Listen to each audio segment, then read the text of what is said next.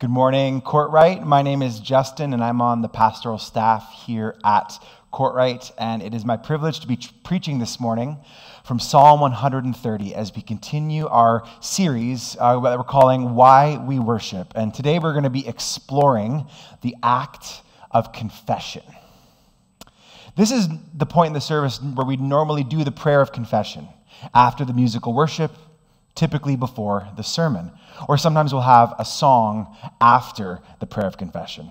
Either way, it's an integral and weekly part of our service here at Courtright and across the globe, really. But we're going to do it at the end today. What we're essentially going to do is we're going to talk about the act of confession, and then we're going to do it, hopefully with a renewed sense of meaning and purpose. In a moment, we're going to hear from Luke Burton, one of our Profession of Faith students, as he reads this psalm. But before we do that, let's take a moment and pause and pray. Gracious God, as we turn to your word for us, may the Spirit of God rest on us. Help us to be steadfast in our hearing, in our speaking, in our believing, and in our living. Amen. Hello, my name is Luke, and today we'll be reading from Psalm 130. Out of the depths I cried to you, Lord. Lord, hear my voice. Let your ears be attentive to my cry for mercy. If you, Lord, keep a record of sins, Lord, who could stand? But with you there is forgiveness, so that we can with reverence serve you. I wait for the Lord, my whole being waits, and in his word I put my hope. I wait for the Lord, more than watchmen wait for morning, more than watchmen wait for morning. Israel, put your hope in the Lord, for with the Lord is unfailing love, and with him is full redemption. He himself will redeem Israel of all their sins. This is the word of the Lord. Thanks be to God. Well, this psalm is a part of a series of psalms that we call the Songs of Ascents, and they often have short, thoughtful, hope-filled words, and they prepare us for something that is to come. We don't have any specific context for this particular psalm, nor do we know who authored it, but in particular, these are psalms that the people of God would sing as they ascended, hence the word ascent, on the road to Jerusalem for a religious festival or feast that they were preparing to attend. These psalms, and this psalm in particular, were intended to prepare one's heart to experience God, his people, his presence, and his word. You could imagine the people of God singing these songs en route to a festival, their hearts just bursting full of anticipation for what was going to occur. And these songs, they would form their heart towards God. Psalm 130 here, at least at the very beginning, is a psalm of confession. In the first couple of verses, the writer starts out by saying that he is crying out from the depths. Now, the depths here is a pretty significant word picture. You can imagine someone stranded out at sea in a storm or burrowed in a cave with no escape. It's a place of despair. It's not a place you want to be at all. The solution here is beyond oneself. Without intervention, this person will die.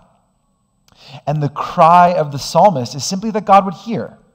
There are other psalms where they use this interesting language. They say, God, would you incline your ear to me? And what we're really saying here, what the psalmist is saying is, it's a picture of God moving and responding to our pleas for help. This person is crying out from the depths for God to hear. They're not crying out here about an illness or about financial ruin or persecution or some abstract sense of despair. In verses 3 and 4, we actually see that it is guilt that is causing the writer to cry out to God. In other words, the psalmist has sinned. We don't know what. We don't know the gravity of it, how serious it was. But all we know is that it has put a wedge between the writer and God. And this is just what happens when we sin. But the writer knows and trusts in the person and the character of God. They know that God not only forgives, but that God keeps no record of our sins.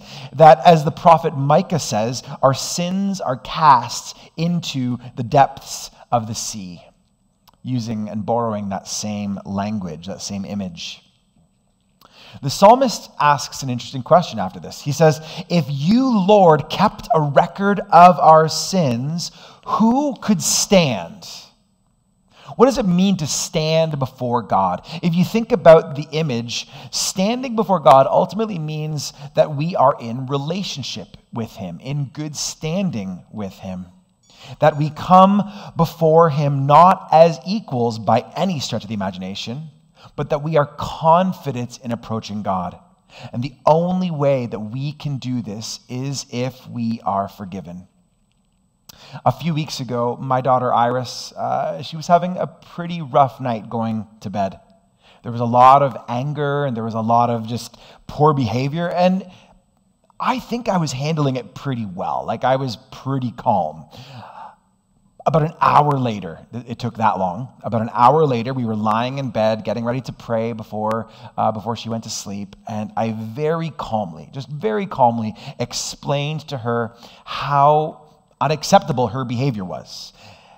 It's possible I may have laid it on a little too thick, and I'm still a bit of a noob here. I'm learning, so just cut me some slack. And then through tears, she almost like cowered away from me, and just filled with shame, she blurted out, "I'm a bad person." And my heart there just ripped into two.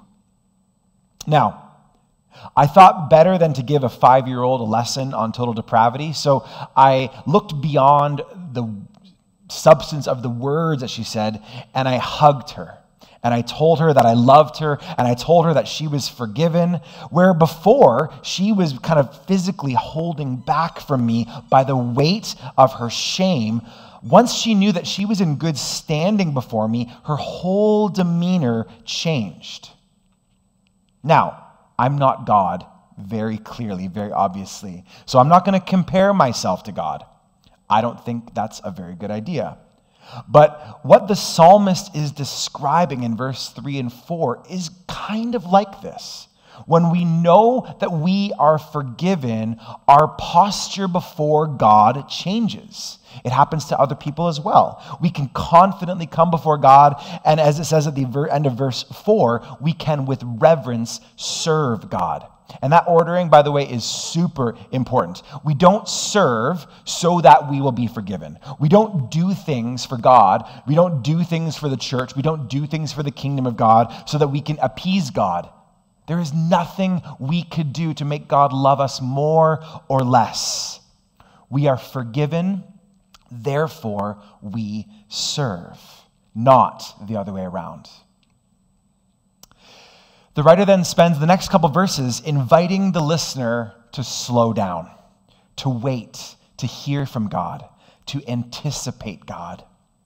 The writer has cried out for forgiveness and thanks God that he is forgiven. And now the psalmist yearns to be in full communion with God again. He uses the picture of a watchman guarding the city gates, waiting for the morning to come, waiting for the light, waiting for hope to be realized. He repeats this line: more than watchmen wait for the morning. More than watchmen wait for the morning. We wait on the Lord. You get the impression that the psalmist doesn't simply want God for what God offers, in this case here, forgiveness, but the psalmist truly wants God, all of God. It seems is that even though the writer is assured of forgiveness, there is still this sense of unrest or tension. A watchman waiting for the morning light sounds like a lonely, hard place to be. The final couple of verses seem to bring some resolution to this tension. The psalmist reminds the hearers of God in verse 7 and 8 of God's unfailing love, and exhorts or encourages the people of God to put their hope in this truth, in this reality. And then he moves to the promise of full redemption. Redemption or deliverance or ransom, those are kind of the three words that the Hebrew express as, is about our ultimate hope in this life and the life to come. The belief that God will one day bring all things to rights and begin the renewal of all things, starting with our sinful nature. It says at the very last verse, He himself will redeem Israel from all their sin. All of it. Not just part of it, but the whole. Full redemption. No wall of separation any longer. What's interesting to me here is that the writer starts from an individualistic perspective, crying out from the depths about his sin. And by the end, he's moved into speaking about the confession and forgiveness of all of the people of God. This is important for us in a moment as we explore more fully this concept of confession. Now, I admit that this is a tough topic for many in the church across the spectrum. In our worship structure at Courtright and in many churches around the globe, the prayer of confession is something that we include weekly. It is done in a variety of ways. It's pre-written sometimes. It's spontaneous other times. Sometimes prayers from the history of the church are used, all centering on the need to come before God in forgiveness for where we have wandered away. It's a moment of reality checking and humbling ourselves before God. Now, there are some churches that didn't do this at all or don't do it at all. There are some churches that can tend toward doing this from a place of kind of guilt and shame-inducing legalism, and that's unfortunate. And then there are some that do it, and it becomes just simply something you do each week. It's just another little check mark, a little thing that you do, and it becomes a bit of a rote ritual. For me, I never really grew up with any sort of formal structure in my church environment. There was never really any sort of kind of public weekly confession. Part of the reason why is that for many that might have grown up in an environment where it was legalistic, there was a sort of knee-jerk reaction away from something like public confession. But in my time here at Courtright, I have grown to find great hope and great meaning in our prayer of confession. It centers me before we hear the scripture. It allows me to move beyond some of the shortcomings and challenges I faced this past week, not ignoring them by any means, but acknowledging them and bringing them before God, seeking his forgiveness. There's something really beautiful about God's people collectively, individually and collectively at the same time, being forgiven for sin and receiving God's grace. This prayer, like many parts of our service, acts as a signpost for what our reality ought to be. That just as we confess weekly on a Sunday morning, we are to live lives of ongoing confession and repentance. And this is a part of our spiritual act of worship. And it's deeply connected to us living as living sacrifices from Romans 12. We sacrifice our pride when we confess. We humble ourselves when we confess. We elevate God and others before ourselves when we confess. We submit ourselves to God, admitting our faults, allowing ourselves to be refined, to be sanctified by the Holy Spirit when we confess. And this is actually really good for us. There are psychological studies that have been shown that show us that when we confess a secret part of our life, a part of ourselves that we're ashamed about, that we would never want to tell people about under normal circumstances, it actually helps alleviate the mental anguish that we experience. And I don't mean that in some way where we're just assuaging the guilt that we have, but it actually helps us to come to terms with our actions, and it brings something that was previously hidden into the light. And we can't really fix something unless it is brought into the light. But nonetheless, confessing and saying that we're sorry is hard. It's really hard. Sometimes when I've done or said something to my wife, Lindsay, I'll do a whole lot of talking and pontificating about what I did and why I did it. And at the end, she'll sometimes kind of say to me, like, that's great, but you never actually said you're sorry. And it's just like, it's difficult. Even if you can talk for, you can talk for an hour about, the psychological reasoning of why you did what you did. But if you don't say the words, sometimes it falls on deaf ears. It's difficult to say we're sorry, whether it's to God or to another human being, and especially the ones that we are in close proximity with. So how do we confess? What goes into a confession? The good news is that we are not bound by some stringent process here. There's value in the process, but we don't believe that there is a need to run to a confession booth or confess specifically to a pastor or a priest to absolve you of that sin. We don't believe that that is entirely necessary, but it's not a bad thing necessarily.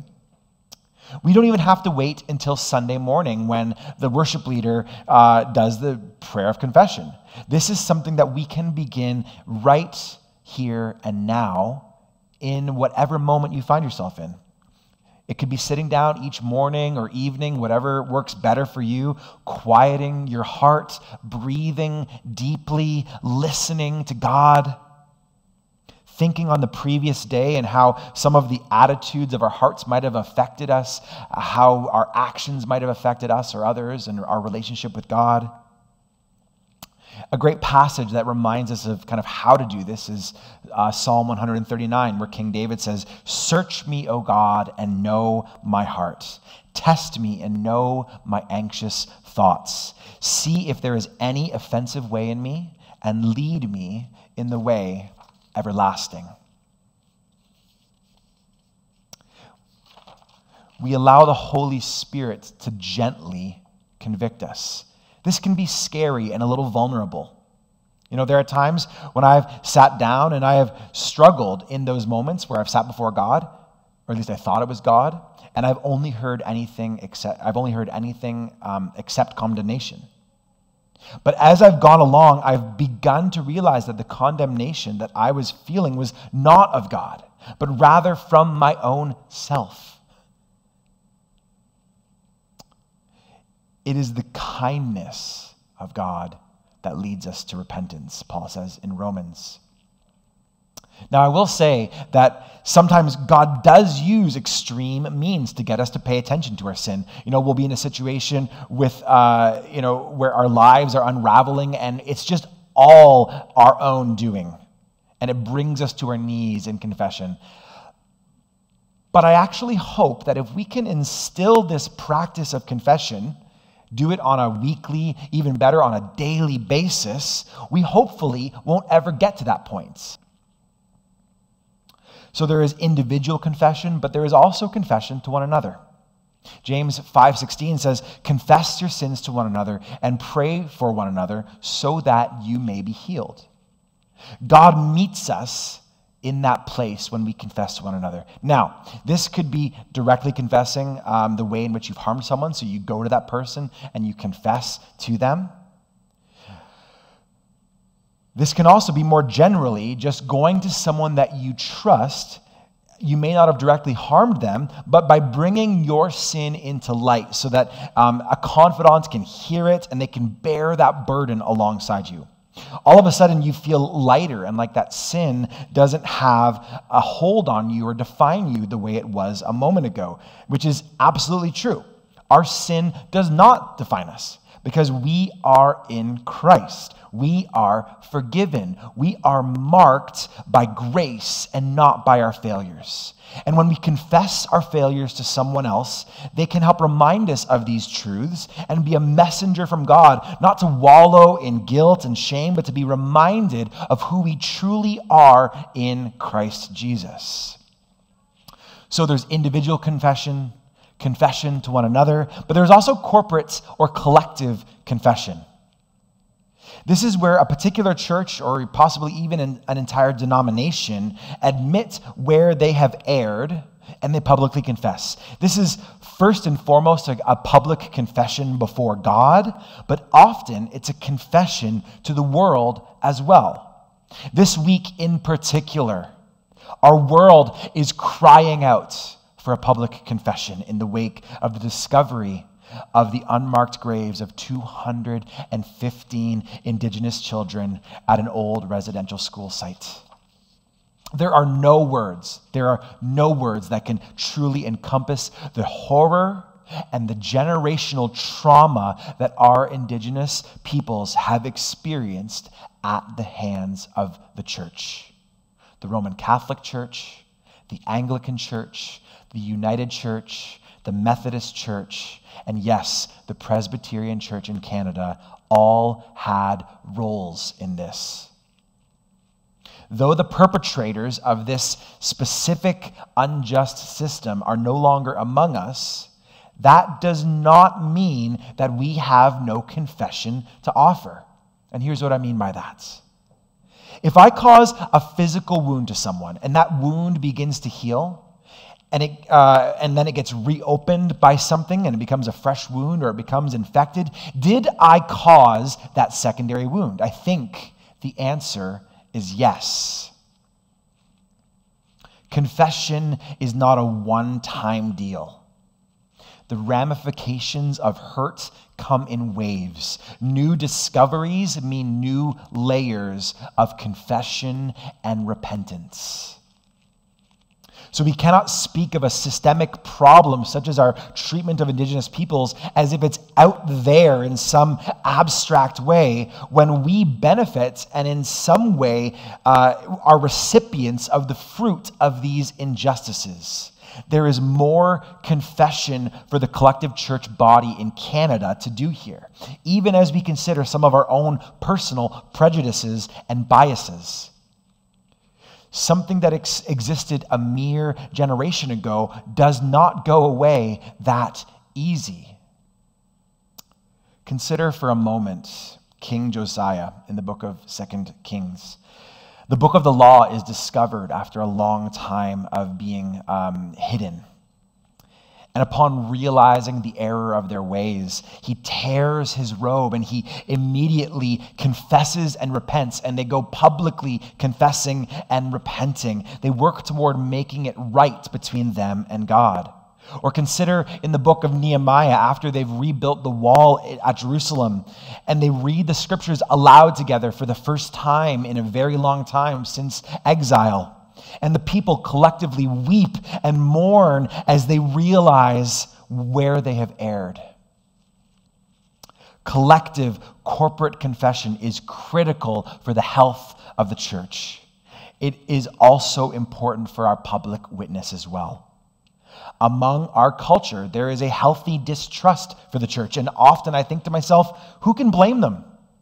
But I also think about how we can build better bridges, and confessing is one way to do that. Admitting when we've caused harm and taking steps to make it right.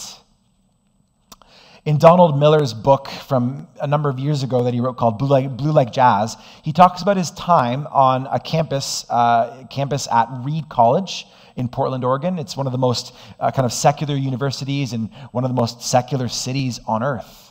And they decided to set up a confession booth in the middle of campus.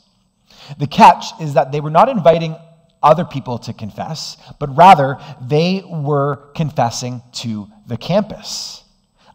They confessed about the ways in which the church has caused harm. They, confessed about the Crusades, not caring for the poor and marginalized, televangelists stealing grandmother's retirement money, the way in which they've been unloving and unchristlike. And people were blown away at this simple act, and people would respond and say, well, you didn't do all of those things personally. So no, but we are the body of Christ, and we have harmed, and we want to say we're sorry. Though they might not have been personally responsible for some of those things, we are one. That is one of the four facets of being the big C collective church. We are one. So when one part is in error, we collectively take that hit and we collectively confess. But confession is not enough. Confession demands a response. Confession, repentance, and making amends are critical in this conversation. This is not only about identifying, but turning away from sin, and where needed, actively working to make it right again. As we grow in our understanding of what it means to live lives of worship and offer ourselves as living sacrifices, this is a crucial step. If there is someone we might have hurt and we've not gone to them to seek forgiveness, to make things right, it's possible that God sees our worship as in vain. In fact, in 1 Peter 3, verse 7, it says that a husband's prayers can be hindered by their treatment of their wife. Now, I don't want to extrapolate beyond the scope of that text, but I think the principle that we're seeing between some of these passages is that when we are in disunity with the people around us, it hinders our worship and our prayer life. And Jesus again speaks to this in Matthew 5, where he says, "Therefore, if you are offering your gift at the altar and there remember that your brother or sister has something against you, leave your gift there in front of the altar. First, go and be reconciled to them. Then come and offer your gifts." In a way, this is taking things we've learned when we were kids. Saying sorry, saying why we're sorry, and making it right. I'm working with my 5-year-old on this, and I'm frequently finding I'm perplexed by it, and then I'm realizing I struggle just as much now to say I'm sorry than I did when I was a kid, and I'm noticing now in my own child. One of my favorite moments, though, and this is where we want to kind of end off, one of my favorite moments in each prayer of confession is the moment where we shift from acknowledging our guilt to acknowledging the forgiveness that follows. In the latter couple of verses of Psalm 130, the writer says, "Israel, put your hope in the Lord, for with the Lord is unfailing love, and with him is full redemption. He himself will redeem Israel from all their sins." He himself will redeem. He will deliver us from ourselves and forgive us. We believe as followers of Jesus that Jesus is the fulfillment of that reality. Full redemption, full forgiveness, full love, full grace. This is what we encounter at the cross and the empty tomb. As Jesus was dying on the cross, he cried out, "Father, forgive them, for they know not what they are doing." Jesus forgives even those that have not confessed. He goes above and beyond. He sets the stage for radical forgiveness of those who have harmed us, even if they don't acknowledge it themselves. Today, we are thankful to God that we do not need to wallow in guilt, to be constantly prostrate in a penitent formation, though we may feel some of those things at times. Because of Jesus, we can stand before God the Father knowing fully that we are forgiven, knowing that we are fully redeemed, knowing that we are fully loved. And this love and forgiveness compels us to live a different kind of life. A life that is more and more about turning away from that sin. A life that is rooted in our identity in Christ and is led by the Holy Spirit and being sanctified and changed by the Holy Spirit. We're now going to partake in a prayer of confession. This is a pre-written one. It is from the Psalter from the Christian Reformed Church. And I've chosen it because I believe it encompasses so much of what we've been talking about today. There is great beauty in the reality that thousands, if not millions, of people have prayed the prayer that we are about to pray. I'm going to have it on the screen here, and I'm going to read it slowly. And my hope is that we will take seriously and hold deeply these words and hear them in hopefully a new light, in light of what we've heard. Let's pray. Most holy and merciful Father, we confess to you and to one another that we have sinned against you by what we have done and by what we have left undone. We have not loved you with our whole heart and mind and strength.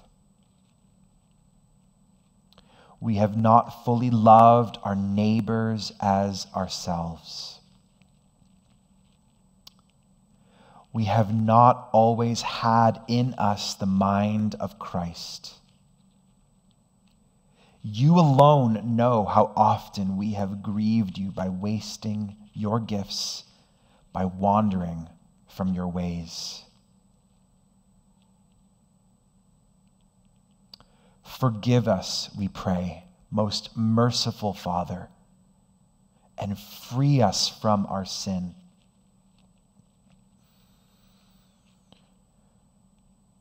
Renew in us the grace and strength of your Holy Spirit, for the sake of Jesus Christ, your Son, our Savior. Amen.